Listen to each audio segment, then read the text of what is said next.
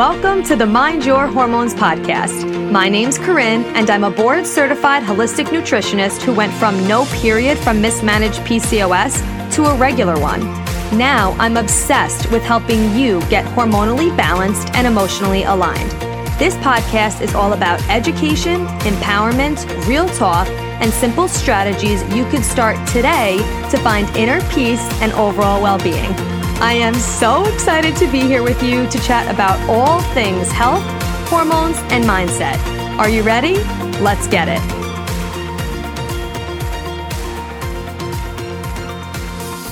Hey, welcome back. Happy 2021. I cannot believe it's 2021 right now. Happy New Year. Thank you for being here, especially if it's New Year's Day. Thank you for spending your first day of 2021 with me, or any day, no matter when it is. Thank you for spending it with me. I love chatting with you on here and cultivating this community. I'm obsessed with it. So I'm so happy you're here, and I cannot wait to get started with today's topic. Today, we are chatting about how to create a hormone balanced meal. So I'm going to tell you what components need to be in each meal to make sure that it's hormone healthy. Now, this is why with my clients and my group course, my one-on-one clients, I don't give a specific meal plan. Instead, I give a ton of recipes that include all of these components, and then I teach them how to actually create a hormone balanced meal, because I don't want to just give you a blueprint and just be like, okay, follow this. I want to actually teach you what is going to support you long term and how you can choose the foods that you like to make it hormone balancing. So that's what we're getting into today. So the three components that you need to include in every single meal to make sure that it's hormone balancing is protein, fiber, and fat. And the reason for that is because it creates blood sugar balance. So before I go into what blood sugar imbalance is, I've done a couple episodes on that, just throughout the episodes I've talked about it. But before we get into it, I just want to tell you that this isn't like a strict thing. Like if you have a meal that doesn't have protein in it or fat in it or fiber in it, well, I always recommend fiber, but if it doesn't have a protein or a fat once in a blue moon, it's okay. Don't beat yourself up over it. Don't make it something that's super, super strict, but it is really important to include a protein and a fiber and a fat as much as we can in every single meal to make sure that not only are we getting a variety of nutrients that our body needs, but we're making sure that it's helping balance our blood sugar. So imbalanced blood sugar is one of the main hormone imbalance root causes that we see, especially with people who have polycystic ovarian syndrome, PCOS, like I do. So insulin is what regulates how much glucose or blood sugar actually goes into our cells. But when we're having like poor eating habits, or we're binging on tons of sugar, or we're not creating this hormone balanced meal, there becomes a problem. So insulin goes really, really high, but your cells eventually stop listening. So the insulin is not going into the cells anymore because the cells aren't listening to it. It's not responding to it. So it could create something called insulin resistance. This can also happen when you have inflammation, which is another root cause of hormone imbalances.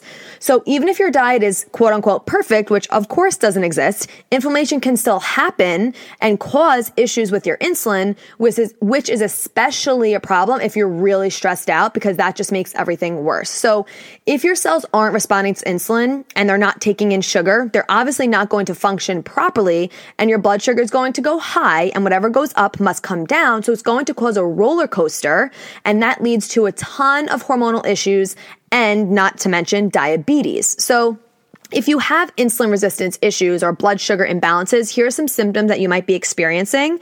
You could experience a lot of cravings, always feeling hungry even after you eat, feeling really shaky or anxious or irritable in between meals. If you got blood work done and you have a fasting blood sugar level that's higher than 85 milligrams, so like mg/dl, if you really want to get technical, if you really are craving chocolate and ice cream and French fries, potato chips, like you have a really hard time avoiding those things, you're craving sugar all the time, these are all signals that you might have some blood sugar issues going on. So if you know that you do have PCOS and your fasting insulin, again on a blood work, is greater than 6, or you're holding on to way more body fat than you really feel like you should be based on what you're eating, then I would suggest you get a complete metabolic blood test to really make sure like you could get a whole big picture of what's going on. But I don't always put so much weight on blood work. While I do believe it's very important, there are a lot of people, including myself, who has gotten blood work before and it comes back quote unquote normal because the ranges are so wide and the ranges that fall into normal are not always optimal. So I really go based off of symptoms. So if you have any of the symptoms that I listed before, I would almost guarantee that you have some blood sugar imbalances happening. You could also have excess facial hair and irregular periods. Those are also some signs that you are having blood sugar imbalances. So in order to help this, there's a ton that goes into it, of course, but a really great place to start is having protein, fiber, and fat at every single meal. So that is the key to blood sugar balance. The reason for that is because it keeps you fuller longer, which will help you maintain these optimal levels of blood sugar. So for fat, let's start there. Of course, I'm speaking of a healthy fat. I'm going to get into what sources of healthy fat, what the sources of healthy fat are, which I've talked about before also, but I'm going to tell you about it again. And then as far as the amounts, a really good bar to set is having about 2 tablespoons with every meal, about 1 to 2 tablespoons with every meal. I always say about 2. Not only is this going to help your blood sugar, it's also going to increase your libido, which is your sex drive. So if you're someone that has really low sex drive, really low libido, this is something that's going to help also, including fat in every single meal. So for fat sources, healthy fat, again, because some fats are not created equal, healthy fats are coconut oil, avocado oil, avocados, nuts, seeds, olive oil, coconut flakes, those kinds of things for healthy fats, okay? And then as far as protein, an adequate amount of protein, if you are someone that eats animal products, like if you do fish or chicken, about the size of your fist is a good rule of thumb. And then I'm also going to tell you, because obviously I'm plant-based. If you didn't know that, I'm plant-based and I always promote plant-based eating because it is the most non-toxic way of eating. It's filled with tons of nutrients and fiber and so many health benefits. I need to definitely do a whole podcast on that. I did a podcast with Dr. Dylan Cutler about plant-based eating and hormones. So you could definitely go back and check that out. I'll link it in the show notes if you're interested. But here are some sources of plant-based protein that you could include in your meal because you're doing protein, fiber, and fat. So you could do nuts, raw nuts and seeds. I always recommend raw because when they are roasted, they have vegetable oils that are high in omega-6s, which are inflammatory oils. So we always want to make sure that the nuts are raw and unsalted. So raw nuts and seeds, chia seeds, pumpkin seeds, sesame seeds, sunflower seeds, flax seeds, any kind of seeds, spirulina, which is, you could get it in a powdered form. You could get it in a capsule. If you get it in a powdered form, you could always throw it into a smoothie or something like that. A plant-based protein powder. I don't recommend whey protein. That has dairy and that's very inflammatory to your system and it really disrupts your hormones. So I always recommend a vegan protein powder. Sprouted grains such as buckwheat, oats, quinoa, millet. And I say sprouted because a lot of times when they're not sprouted, people can have a tougher time digesting it. So what sprouted means is that they're pre-soaked. So it allows the phytic acid that's on grains to be removed, which will reduce the amount of bloating and gas you can experience. It also brings the nutrients up to the surface, so it makes them more bioavailable. And if you're driving right now or you're doing laundry or you're walking, you're like, I'm not going to remember all this. Don't worry. It's all in the show notes, so you can go check them out after.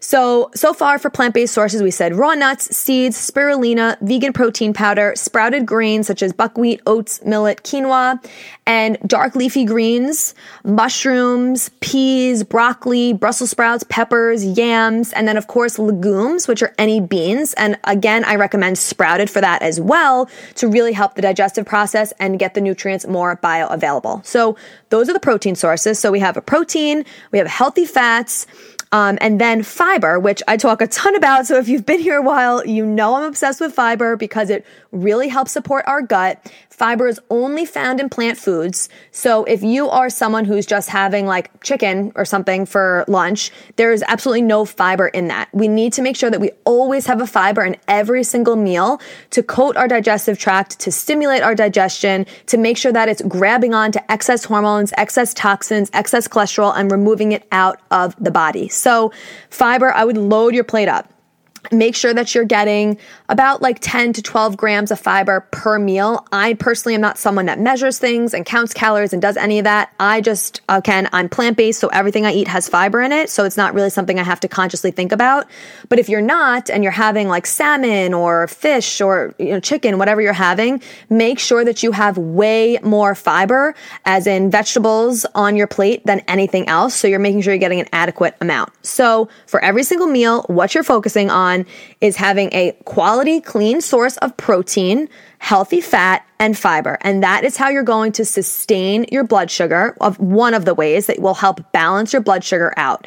And what I really want you to focus on is whole quality foods that are organic, because that will optimize hormone health. So if we're eating a ton of processed foods or foods that are filled with pesticides, we're not going to be helping our blood sugar out at all. So focus on whole foods, aiming to get a protein, fiber, and fat in every single meal. And then that's a really great way to start balancing your blood sugar out. Okay. So that is it for today. Super short and sweet episode. Go back to the show notes, check out all the lists of the protein sources I listed, the healthy fats.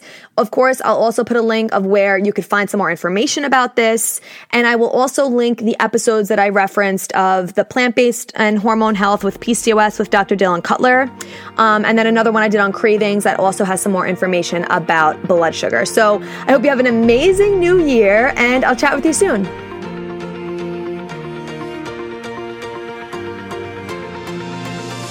Thank you so much for being here. If you loved this episode and learned something valuable, please share it with a friend who you think would also love it, or post it on social media and tag me so I could personally say thank you for helping me spread this important message. I am beyond grateful to be here with you. So until next time, stay intentional, stay consistent, and always mind your hormones.